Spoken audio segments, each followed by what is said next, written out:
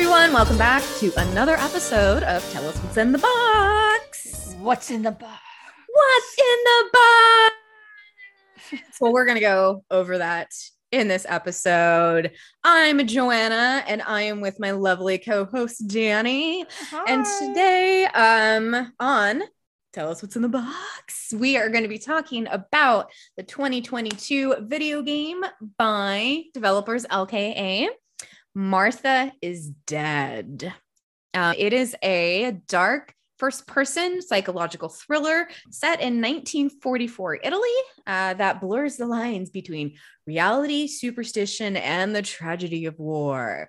So if you couldn't guess, 1944 Italy plus the tragedy of war, yes, takes place during the very tail end of World War II in a small little countryside, very picturesque Italiano community. I think the family that lives there, they, own some farmland and, a vineyard and things like that. But the father is a Nazi officer because, Germany, Italy, Axis powers, yeah, all that good stuff. So, but there's your little history lesson.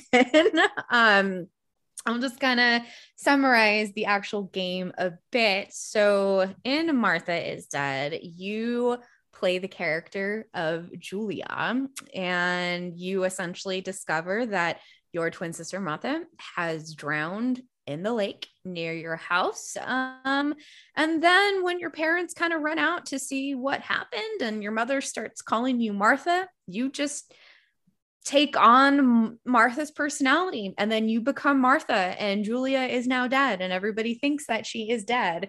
And from there, stuff about your relationship with your sister and to your parents and your very abusive mother, especially in childhood, which we will get into a little bit later. You start unraveling some mysteries about your family and about yourself, and there's a lot of stuff that makes you question, like, as you're playing Julia, is this really true? Are you really Julia? Where are you hallucinating? Is this all a dream? Do you even have a twin sister?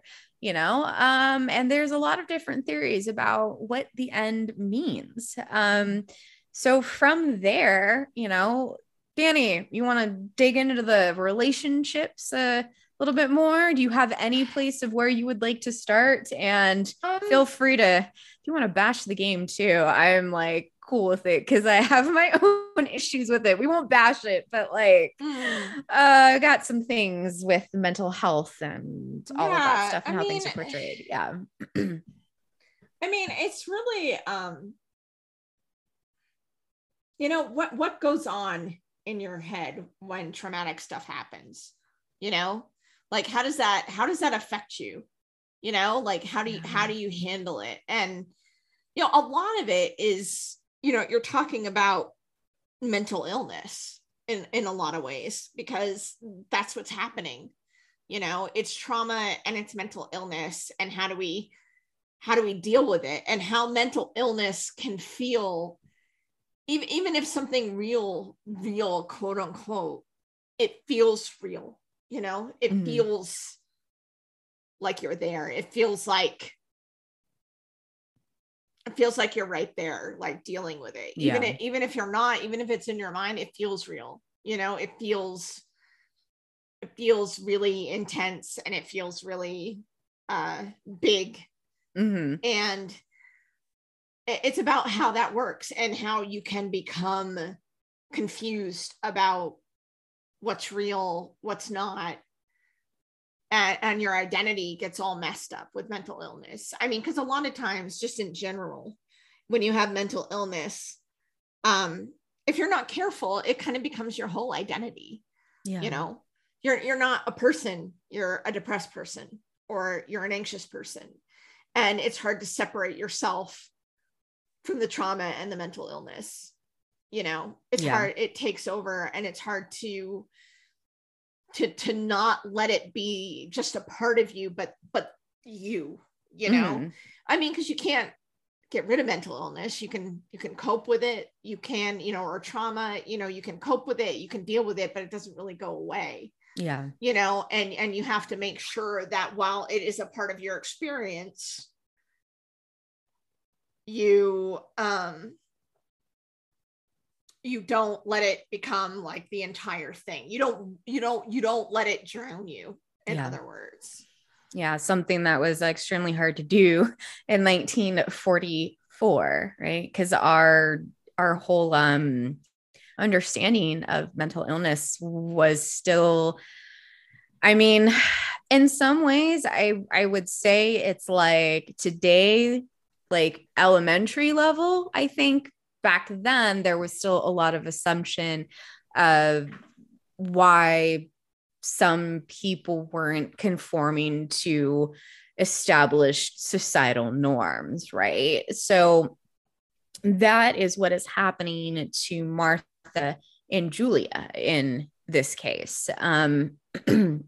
There's a lot of speculation as to whether or not like Martha and Julia are two separate people, if they are twin sisters. And from what we get from the beginning of the game, what Julia tells us about why she's assuming the identity of Martha is that her mother always loved Martha better.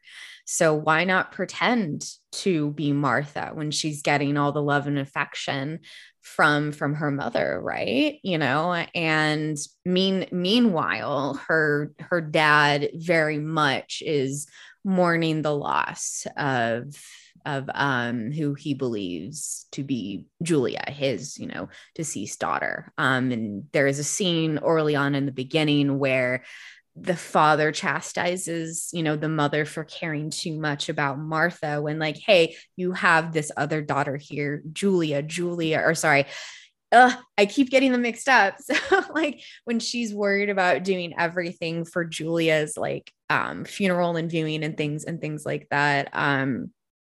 No, I'm getting it mixed up again. The mother was worried about Martha, who she didn't know was actually Julia. Mm-hmm. And then the dad was trying to remind the mother, like, hey, our child here, Julia, who is actually Martha, is dead. We should probably, like focus on her and everything else. So the beginning of the game really played up that kind of clear delineation in Julia's mind that Martha was always the favorite.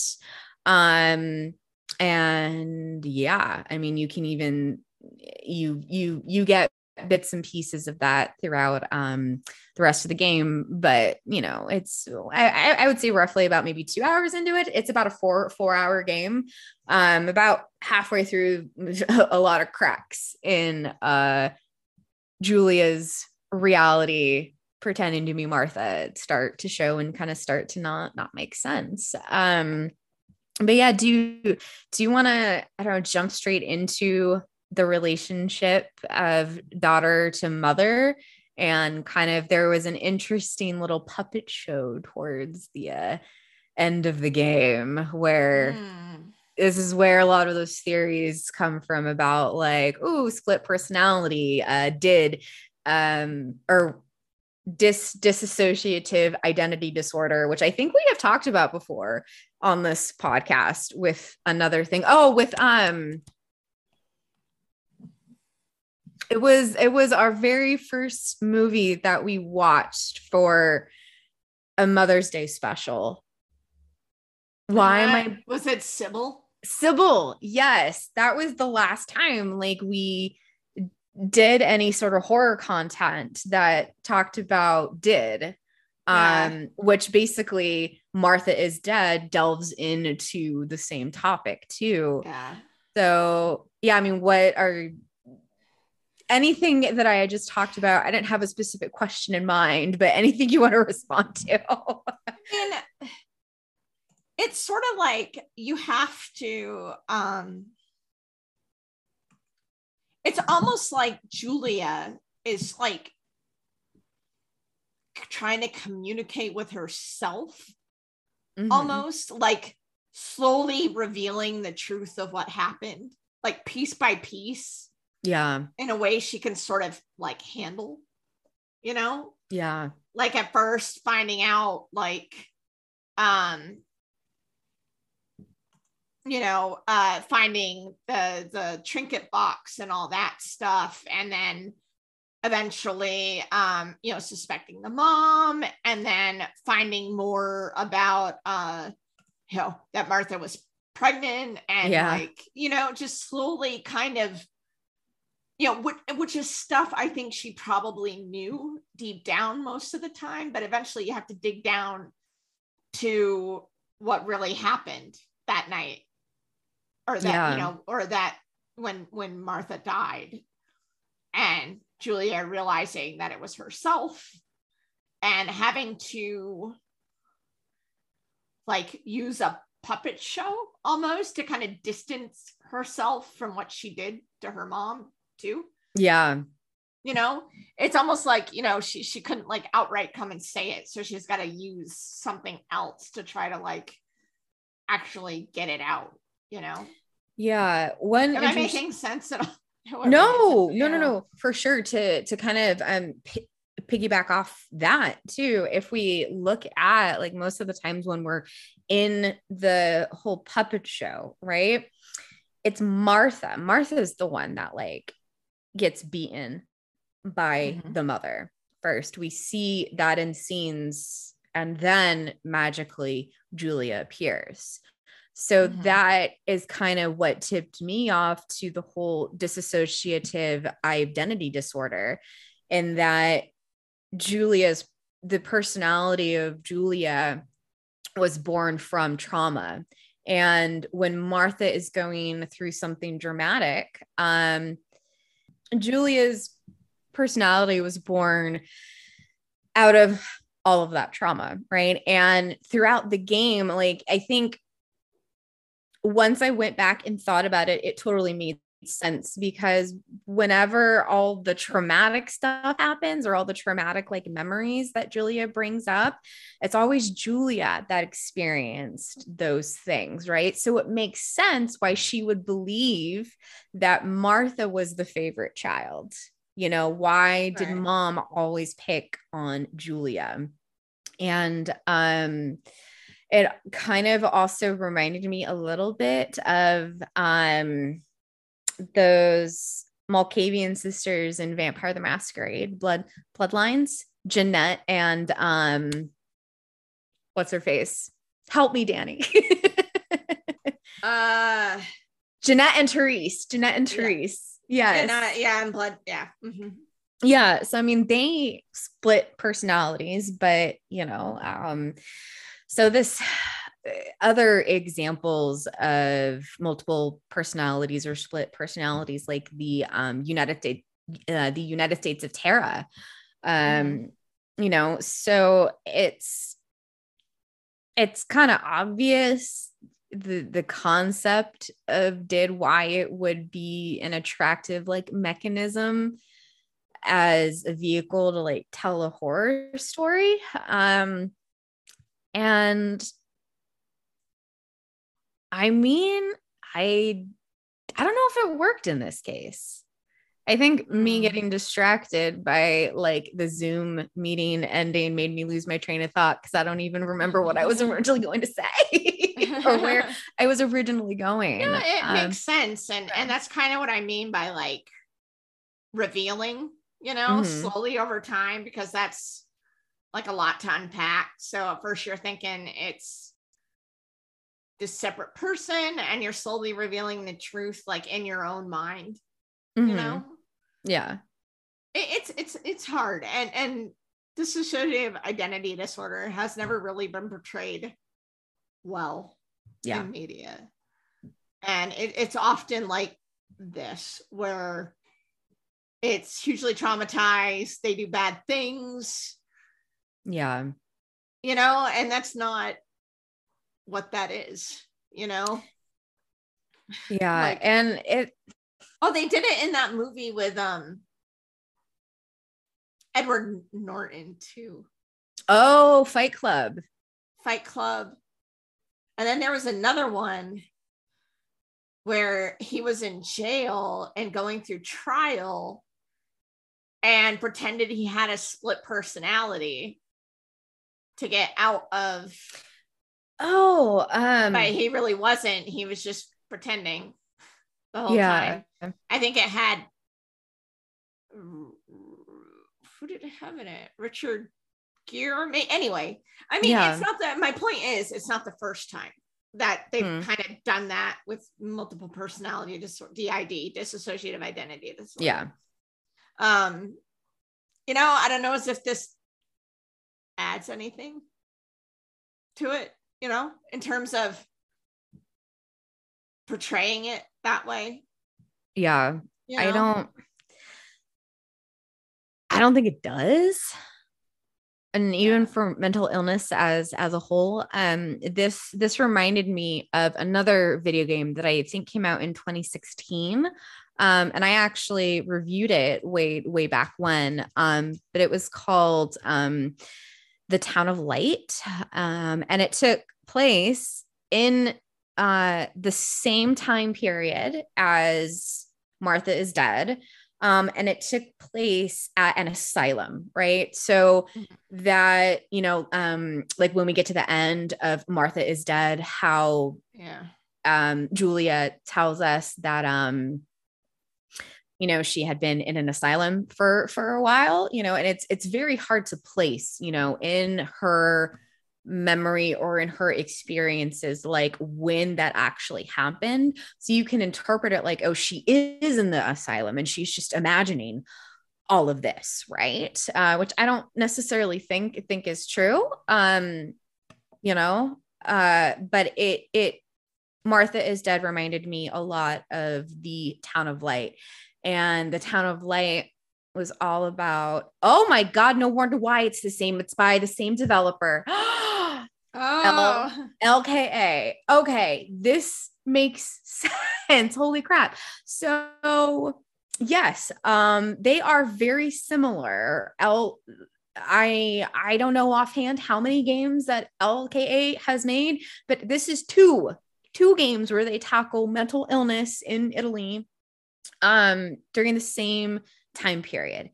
And I didn't think that The Town of Light portrayed mental illness very well anyways. It, again, you're playing as a young woman named Renee. Just like in Martha is Dead, you're playing as a young woman. Both have mental illness. It's less clear as to what Renee's issue is in the Town of Light, but there is mention of schizophrenia, and there is the whole same kind of messing with your memories, what's real and what's not kind of plot device again. Renee also was abused in the past as well. So a lot of the same aspects. But yet, just like Martha is Dead, the Town of Light didn't do anything necessarily to add to the conversation of like what it is to live with a mental illness, being an individual and your relationship with mental illness. And going back to what you said a bit ago, you know, not letting that define you.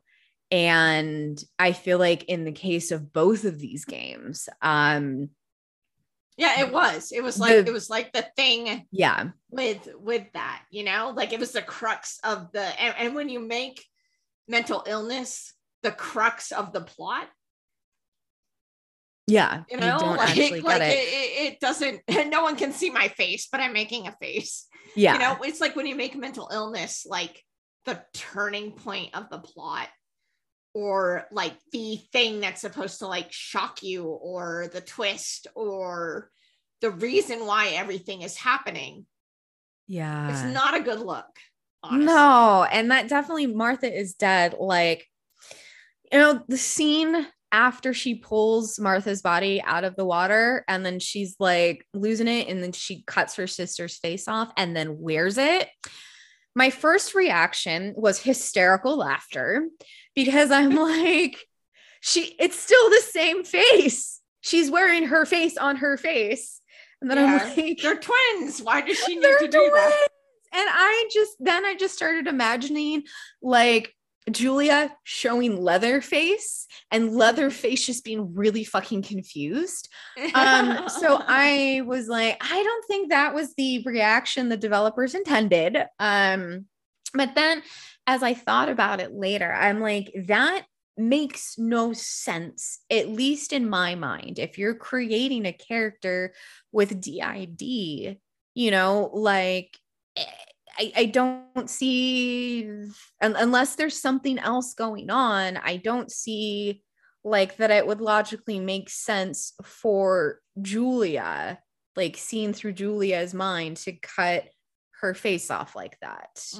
You know, for like, it's a sister that she loves dearly, but then we discover like, okay, that was just a hallucination when we see Martha's body in the open casket in the living room area, and she's always there. So it's like, okay, you just imagine that was a really like gruesome thing to do. But I think also why it made me laugh so hard was because, remember when we played Massachusetts and you had to be the serial killer and you cut off the kid's limbs? Like, I was like, nah, that was way more disturbing. Yeah. I remember that game. That was a game that left an impression. It did. Sure. It did. Yeah. Like, why? But oh my God, you know. But I think in terms of mental illness, that's on the very extreme end of it.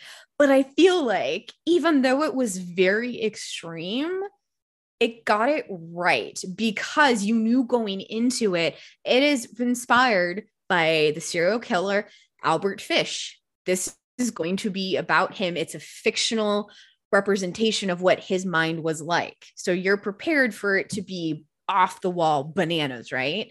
But what LKA has done is they tried to shoehorn one very specific, like highly misrepresented in media, like mental illness, and then trying it all together into a nice bow with warnings that say, if you or a loved one, you know, need help, call this fucking number.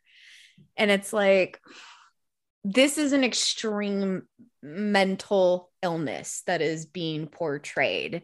And instead of having something to say about it, it feels like it was just being portrayed for the sake of being portrayed for shock value. Yeah.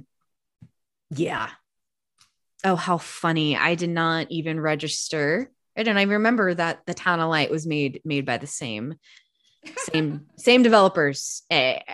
Now I'm so sorry. I like Martha is Dead even less.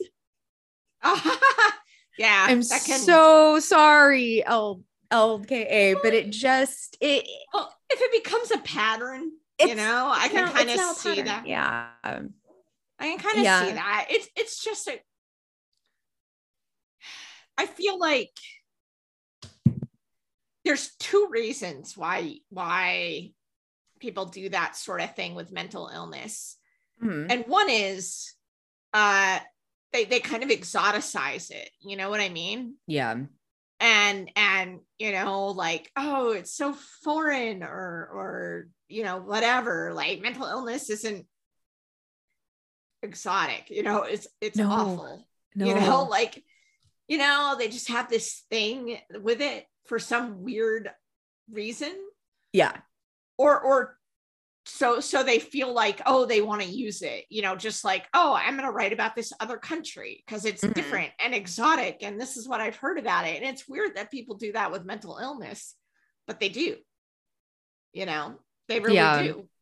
And what sucks is they also there's a phone call between Julia and her mother later on in the game, and the mother says, like, in reference to her abusing her daughter as a child, I wasn't well back then, I'm better now. Mm-hmm. And one, it's so heartbreaking to hear that, because it's like, that's not a fucking excuse, man. Right. But then also too, by that point, you start to question, like, is Julia's reality actually reality, how we would interpret it, or is something going on, you know? And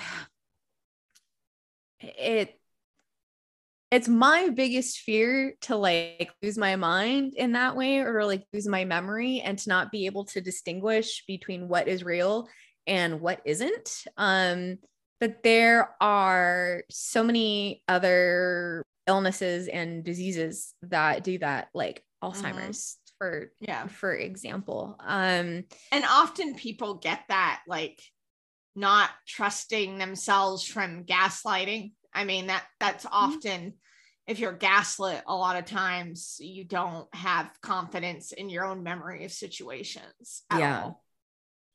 Yeah. You know, they get skewed, you know? Yeah.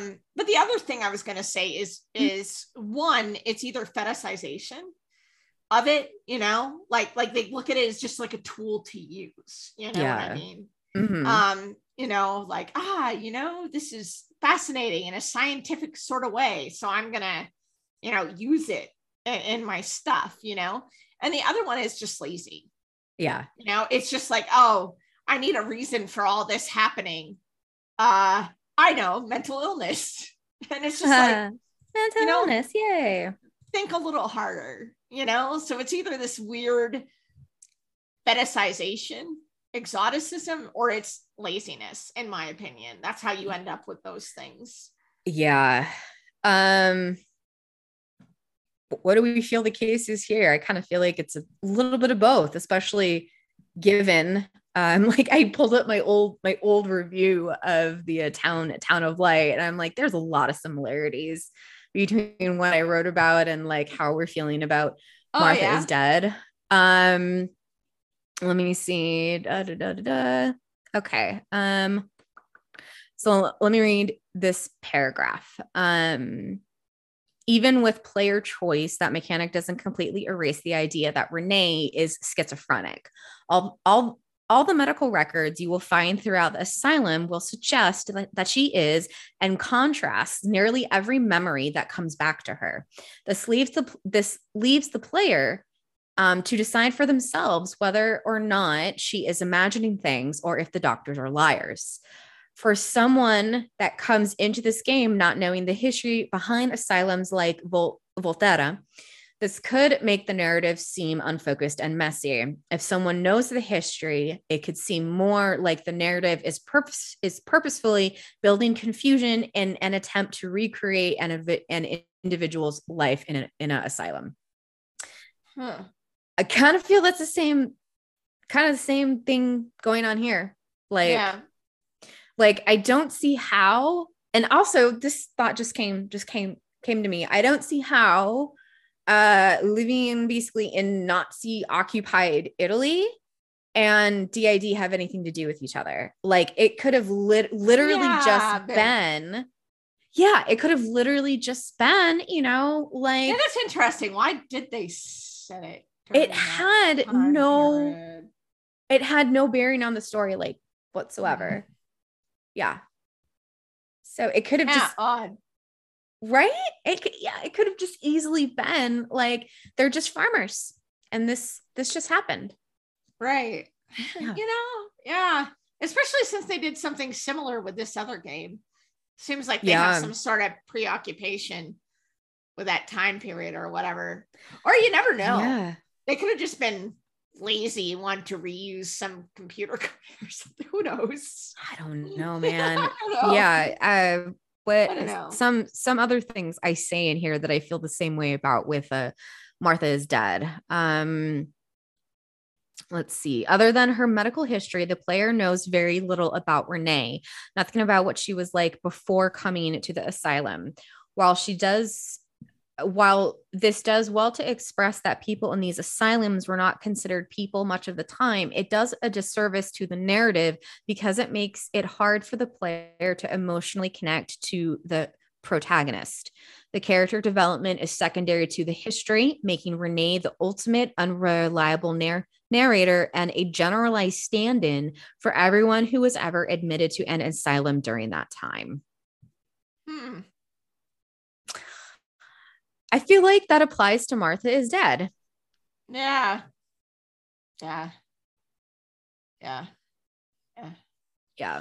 Although I will say the English voiceover on this game, way better, because I apparently did not like it on the town of Light. Yeah.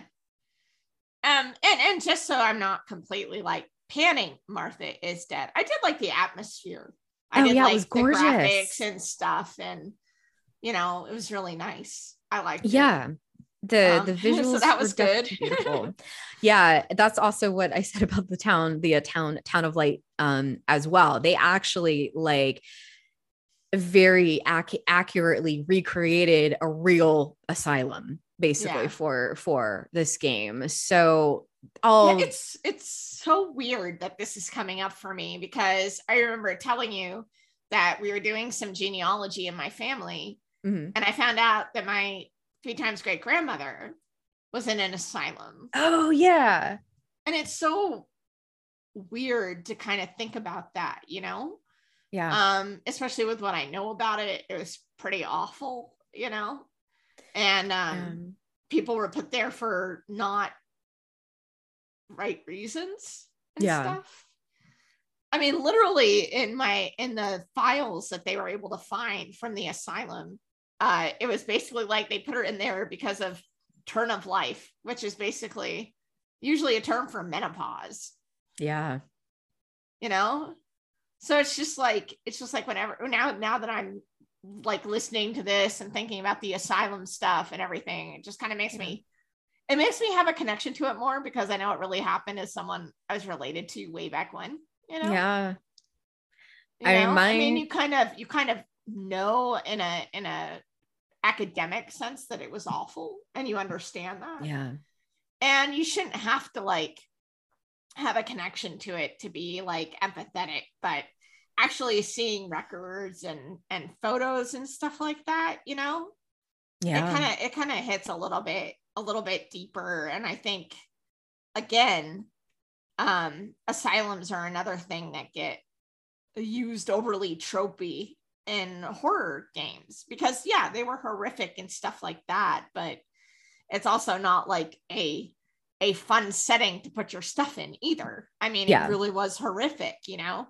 I mean, I'm sure we can name a lot of games that happened in like asylum or ended up in an asylum or anything, you know, especially in horror stuff, you know?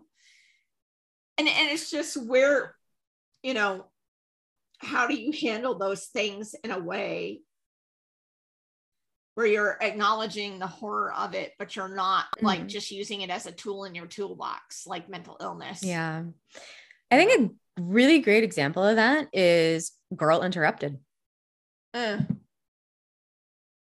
That's a good movie. Yeah. I mean, obviously the mental illness is a constant part throughout the whole thing because it takes place in a mental hospital. Everybody there has some sort of issues, but yet it's so much more than that. It's about womanhood. It's about friendship. It is about love and trust, you know? And that's why it works, because every single person that's in that group, right? Even though their traumas are all very, very different, their mental illnesses are all very, very different. At the core of everything, they just want to be loved and accepted. You know, it really showed the 3-dimensionality of mental illness. You're not just showing people as their mental illness. You're showing that they have thoughts and dreams, and they have hopes and things they like and things they don't like. Yeah. And opinions and all of this other stuff. Which, is true. And it goes back to what I was saying before, that, you're just kind of using the mental illness as the all-encompassing thing about this person. And it's not. And, you'll get more accurate portrayal if you actually show somebody as a three-dimensional person who has a mental illness, rather than a mental illness in the shape of a person. Mm-hmm. I feel like LKA might have been plagued by the same issue that they had with the town of Light. This is a monstrous idea, right? And do it properly to have those multi-dimensions. You gotta have a lot more characters in there, a lot more dialogue between everybody. Mm-hmm. It can't just be one point of view the whole time. Maybe they were going for that effect to purposefully confuse the reader, which, if they had done that in a way to make it unsettling and scary and not frustrating, I could have gone along with it. Instead, it was just frustrating. Like, what are you trying to get at? And then there's all this ambiguous stuff at the end. And it's like, okay, well, is Martha in the asylum right now? How is she talking to us? And then, not to mention, like, if she this whole time is imagining this, but she's actually walking around and all this is going on, like, Martha is deaf. She cannot hear. She has to sign to communicate. The game never actually says, when she became deaf, but she's picking up the phone to answer it, like she can hear, like she knows what words sound like. So that also took me out of it as well, because yes, Julia had to pretend to be deaf, right? But there was never any instance in the game whatsoever in which we saw her having to pretend to be deaf. Right. So that also made it like awkward. Right. Yeah. Yeah.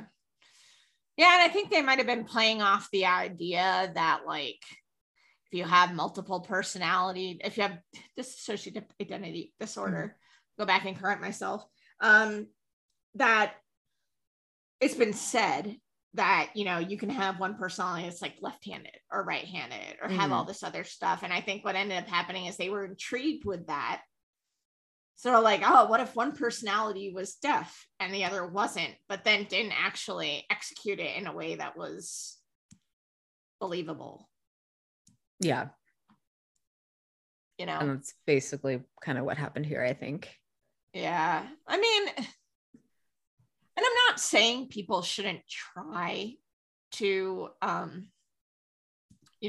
depict mental illness, because if you have mental illness, it is a part of your life, and it's something that you're going to want to, if you make art in any kind of way, you're going to want to make art about, either drawing or writing. Yeah.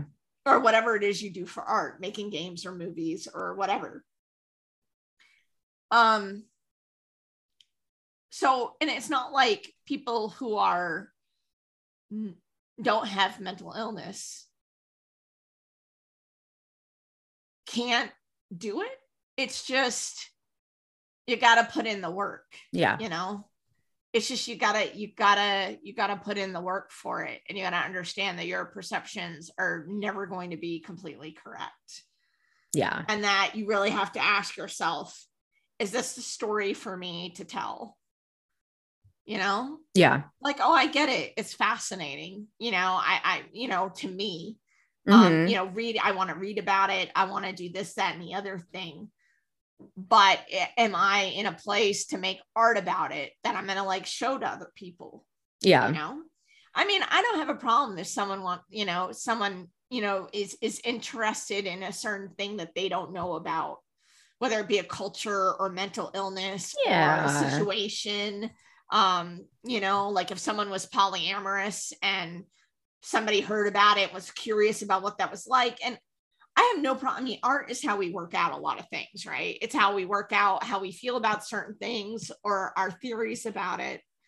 And yeah, there's nothing wrong with that. But the problem becomes is if you're trying to like sell it to somebody and make money off of it instead of just kind of like doing it for yourself and then shoving it to the side. You know what I mean? Yeah. It you know, it becomes a problem when you're trying to make money off of it. You know, I'm not necessarily saying nobody should ever do it, but if you're going to put it out there for money, you better be damn sure you know what you're doing, or just sit and think about it and then, you know, just do it for yourself if you have to and put it in a drawer and whatever, and hope it gave you insight, you know. Absolutely. Perhaps, you know. I just, you know, it's a lame thing sometimes, you know, and some people hit it. Some people are able to do it via being really empathetic, doing a lot of research, talking to a lot of people, asking questions, stuff like that. But that's rare in my opinion. You know, and everybody has their stories to tell. It's not like you need to tell somebody else's. You know, tell yours. You know? Yeah, I mean, I'm sort of like tired of the whole video game trope of like the player is inside the psycho's head. You know, it's if you're trying to make a point about mental illness, right? Don't put your player inside of that person's head, because mental illness is different for everybody. Everybody's experience is different. And we obviously still need to destigmatize it, but when we're still showing fucking cliched out the ass stereotypical views of mental illness in various media, we're not helping, right? Right. So I would much rather want to play a video game. Let's say it's set in the late 1800s in a mental asylum, right? How about we play as an orderly? We are in between the patients there and the doctors, you know, and we have the doctors telling us one thing. And then we have people in the asylum who are telling us, no, I'm actually okay. My husband just put me here so he could freely have an affair with the maid, you know, and then you as the player, like, have to navigate it. You have to navigate that. You have to make choices, right? I mean, you're not there to diagnose, you're just there to dole out meds and make sure these people are okay. And you can choose to either do that or not. Yeah.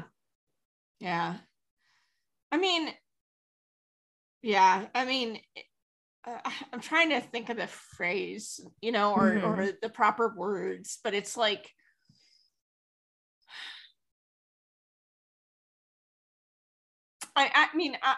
I'll say it by saying like I had a similar kind of thought process when I had an idea for a book, a novel that took place in feudal Japan.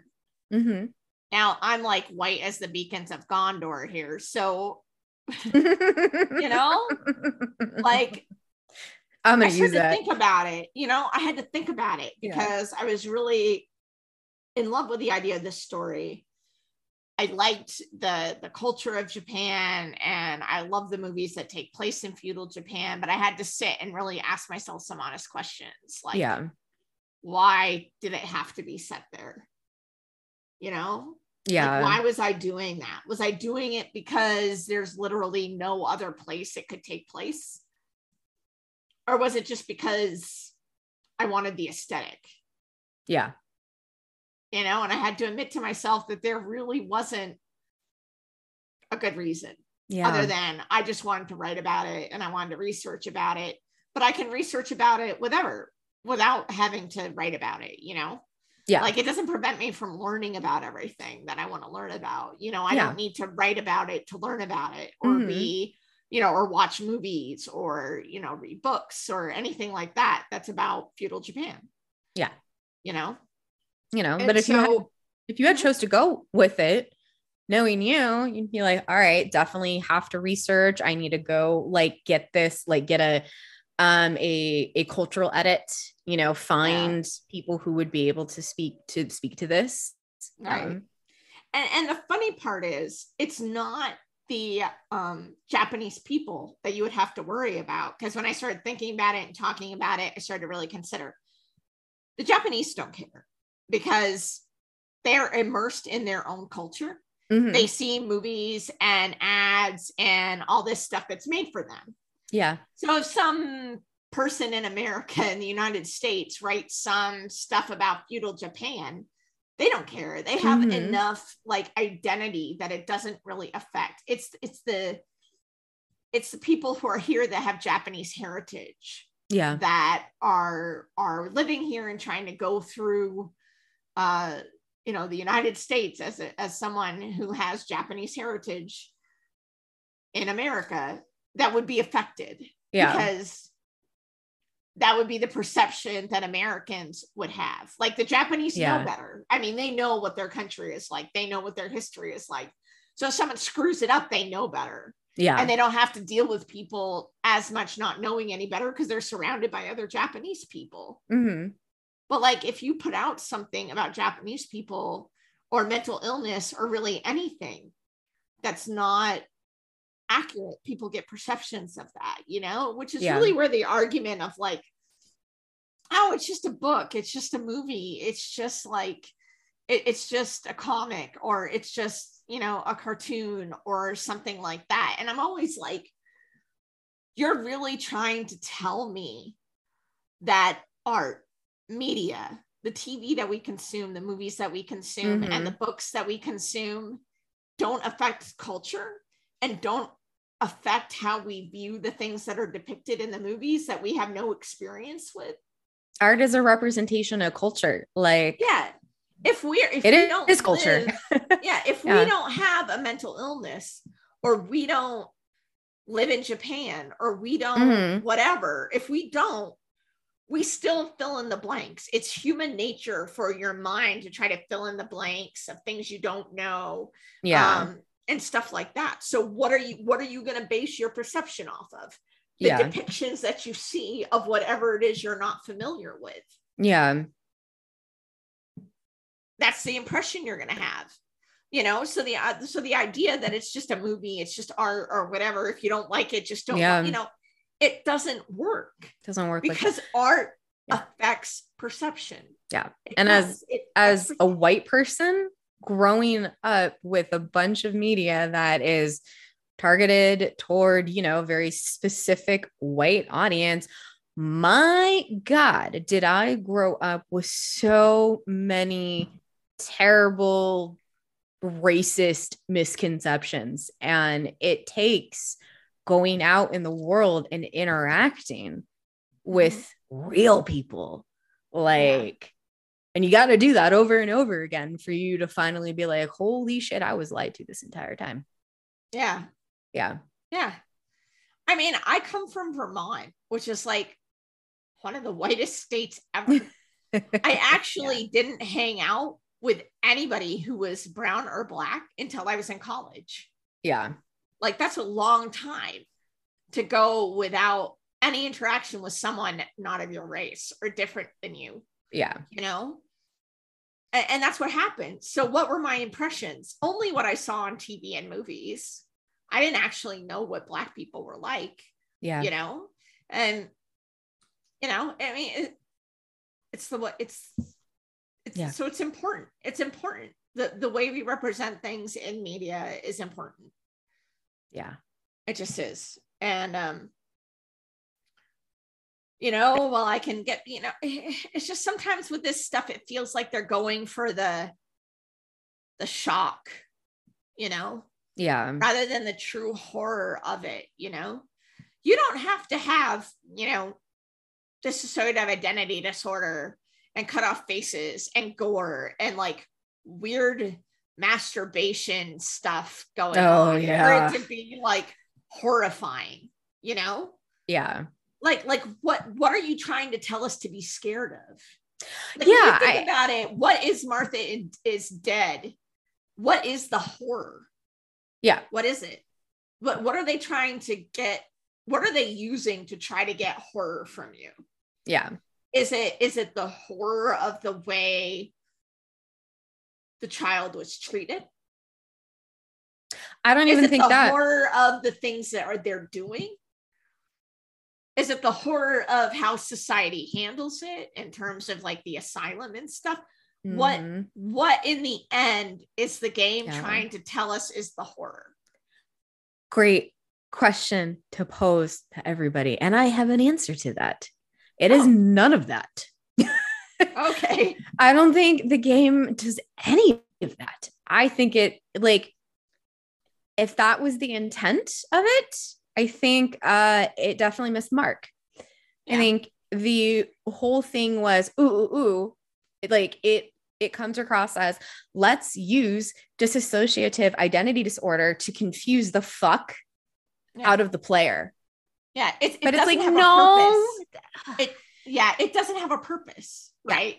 Mm-mm. I mean, because when you get stuff that doesn't make sense like that, it's like without a purpose. They're just throwing things in that'll shock. Mental illness is not a plot device. Right. Yes.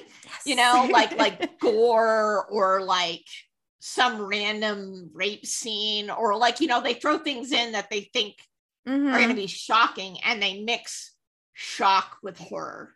They mix shock with, because in my opinion, and everyone has different opinions of what horror is in the essence, and everyone's different definition is going to be horrified by different things. Mm-hmm. But in the end, you have to ask yourself what is horrifying about this, and have a purpose, like have some substantial behind it, you know? Yeah. Not just like, I'm throwing this in there to be shocking or a plot twist or whatever, but like it has this purpose underneath it. It has a reason for being there, that horror, because that reason is what's going to make us horrified. In my opinion, that's always what works for me. Yeah. You know, and it's not like I don't enjoy like really campy, ridiculous horror movies that are just for gore and stuff. Yeah. But they're not trying to sell me a message. They're not trying to tell me that, they're not trying to posit it as we're trying to present something about this serious topic. They're presenting it as, it's blood, it's ridiculous, it's campy. Yeah. Whatever, you know? Yeah. If you're going to do that, you got to make sure, if you're going to try to have a purpose to it or a message or something like that, or deal with a serious issue in terms of horror, you gotta be able to like hit the mark on it. You got to be able to know why you're doing it that way, and not just using it as a veneer to do shock stuff. Yeah. To get a reaction. Yeah. I mean, you know? Exactly. I kind of liken all that. And like, I don't know how familiar you are with like, Giallo films. But this game felt very much like visual, like Giallo. But if you watch any of his films, if you're like me, you're going, what the fuck's going on? Okay. Why?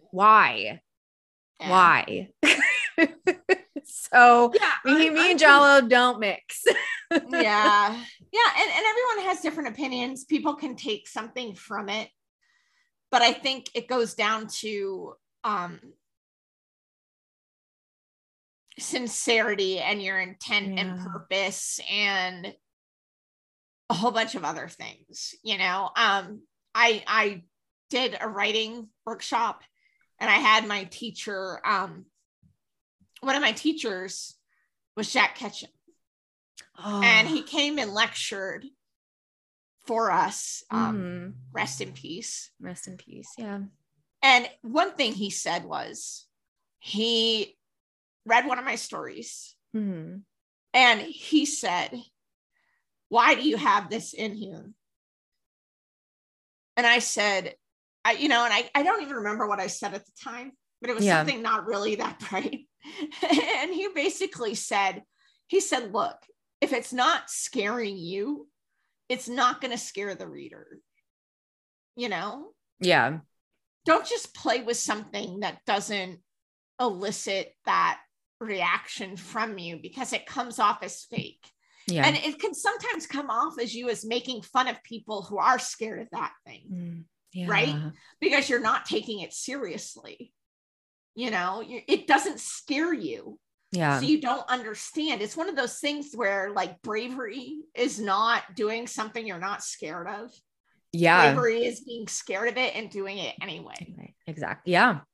And it kind of comes down to that. And sometimes if it's really bad, it does come off as condescension or making fun or mocking. Because you're disassociated from it. It doesn't have anything to do with you.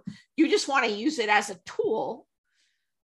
And so that's how it comes across. You're the person who's reading it that has that actual thing or is a part of that group or whatever realizes that they're just a tool. It's dehumanizing in the end. It's really dehumanizing. And that was more in depth than I meant to get, but clearly, yeah, like Jack left you with something really, really good to think about. And, even though he's no longer here with us, you're now passing on his words of wisdom too, through this medium. And now I get to hear them too. And I feel very, very grateful. So, yeah. Yeah. And after that, I did start to write about things that actually scared me. And it was hard, like writing something that has some substance takes substance from yourself. It takes a part of yourself and it takes analyzing parts of yourself and putting it on the page. If it's going to feel real, if it's going to feel raw, and that's hard.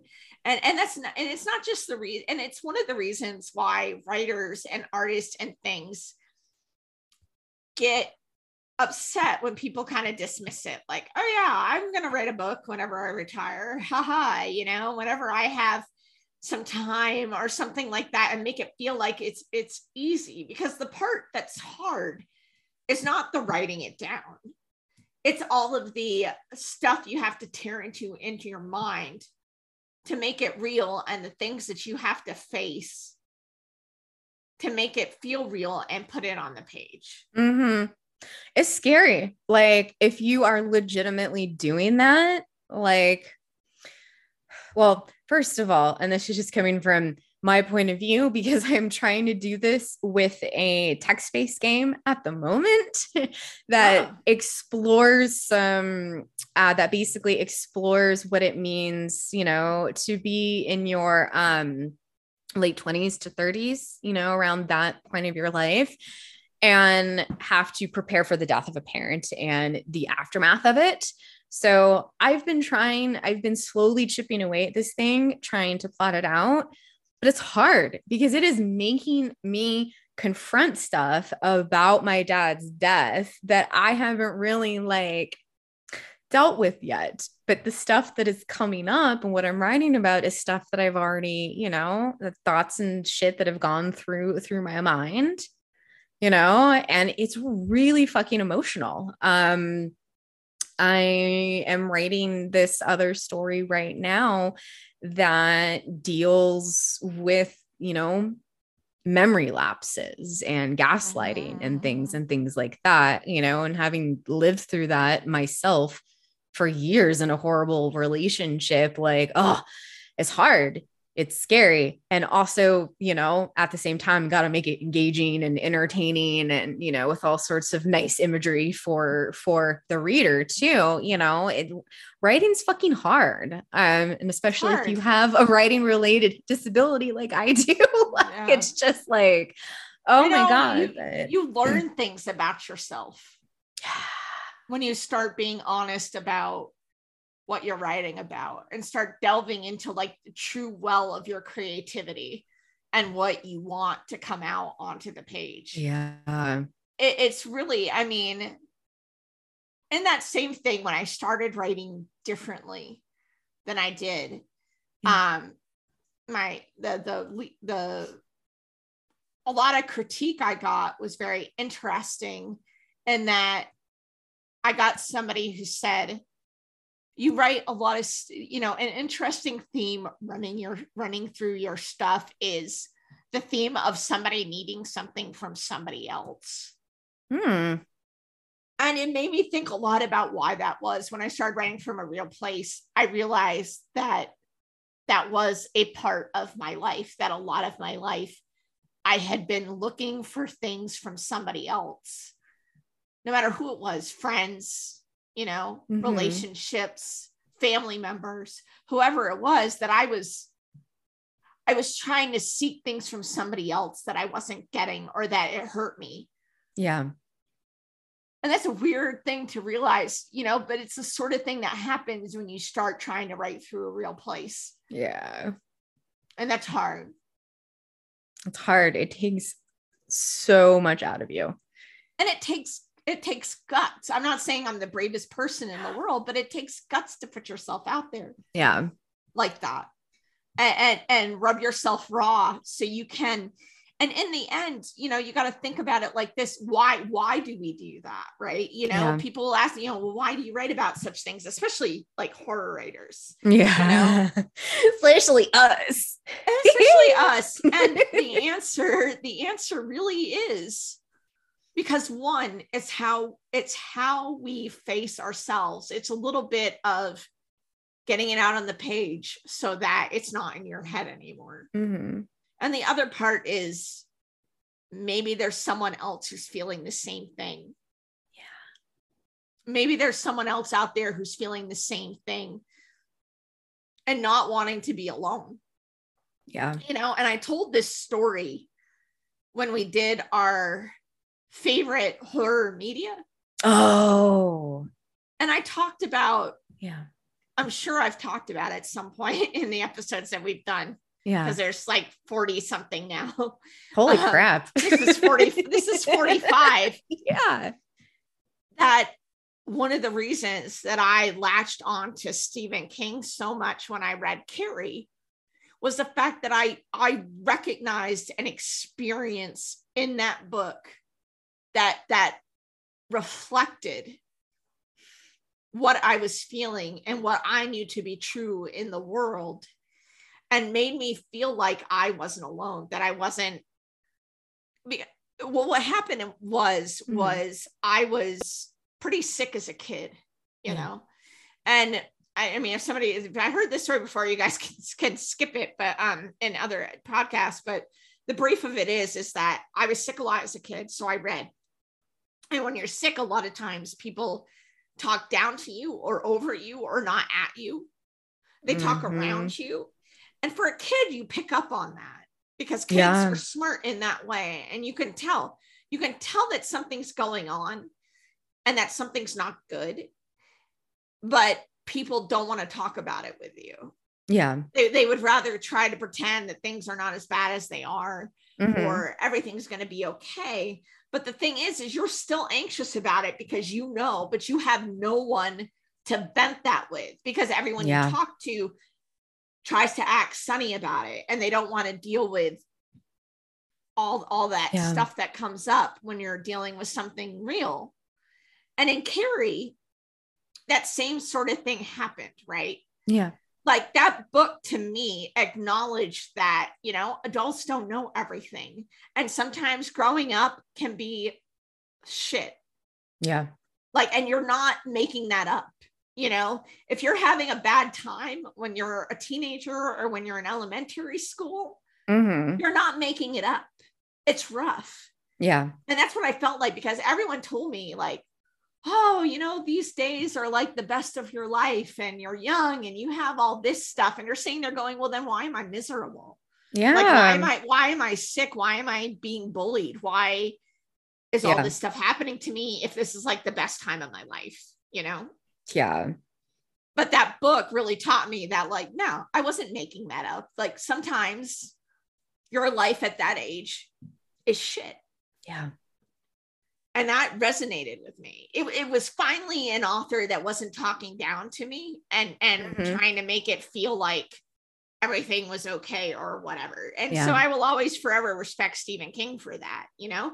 And did anybody who read Carrie take the same thing out of it? No, of course not, because they didn't have my experience, but it did for me. And if something I write, and I'm sure this is true for a lot of artists, and if something I write does that for just one person, worth it. Game changer. Yeah.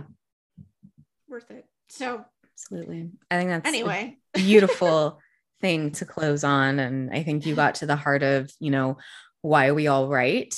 And I think anybody who chooses to write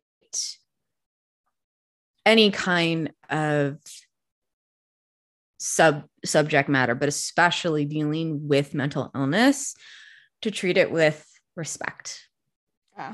Yeah. It's always funny how we start like really trying to talk about the media, but we end up talking about what it makes us think about, you know? Like, I think we tend to do that a lot with media that we don't like as much. you know, I think because then it gets us on I think you found our pattern. Yes. But anyways, tell us what we're gonna do next time, Danny, and we may actually like it. So we are doing Nightmare Alley, the 2021 movie by Guillermo del Toro, which I like. Guillermo del Toro movies. Guillermo del Toro, yeah. Pan's Labyrinth, The Shape of Water, you know, even the Hellboy he did. You know? I think he did the Hellboy, or did he do Blade or something like that? Even that. I don't know. Whatever one he did, whatever franchise movie he did. His stuff is just great. We're going to walk away having lots of cool things to say about it. It's very distinctive. Like you look at it and you're like, this feels like Guillermo del Toro. Yeah. You know, and like, what's her face is in it? Cate Blanchett is in it. Why am I Hereditary, Little Miss Sunshine. Oh, Toni Collette. Toni Collette, our favorite gal, Toni Collette is in it. So she always puts in the work. So I'm excited to see. I mean, she's impressive. Like Toni Collette, you see it, you're like, this is going to be a classy performance, if nothing else. I mean, anything from like when she was in Knives Out to Hereditary to, I mean, anything she's been in, you're just like, I've been thinking of Ending Things. Yeah, we did that too. Right. You know, even though she didn't have like the huge, I mean, anything, she just does a lot of different stuff, and she's always fantastic. And I don't know where she pulls it from, but I love to watch it. So I am excited to watch this and see what we can get out of it. Hell yeah. Yeah. So this is a Toni Collette Stan podcast. Yes. Yeah. Anyways, for sure. So let us know what you think. I mean, have you played this game? What do you think about mental illness depictions in media? Let us know. You can follow us on Twitter at @thebox_podcast, and shout out at us, reply to us, let us know what you're thinking. Our DMs are open, just not for dick pics. Our DMs are open. Yeah. It'll be a crapshoot whether you get me or Joanna. So I know, right? I'll be prepared for that. And then listen to us on Stitcher, Spotify, Apple Podcasts, Google Podcasts, and Podbean, or wherever you're listening to it now. But we want to let you know there's multiple options. And with that, always remember to shake the box before you open it.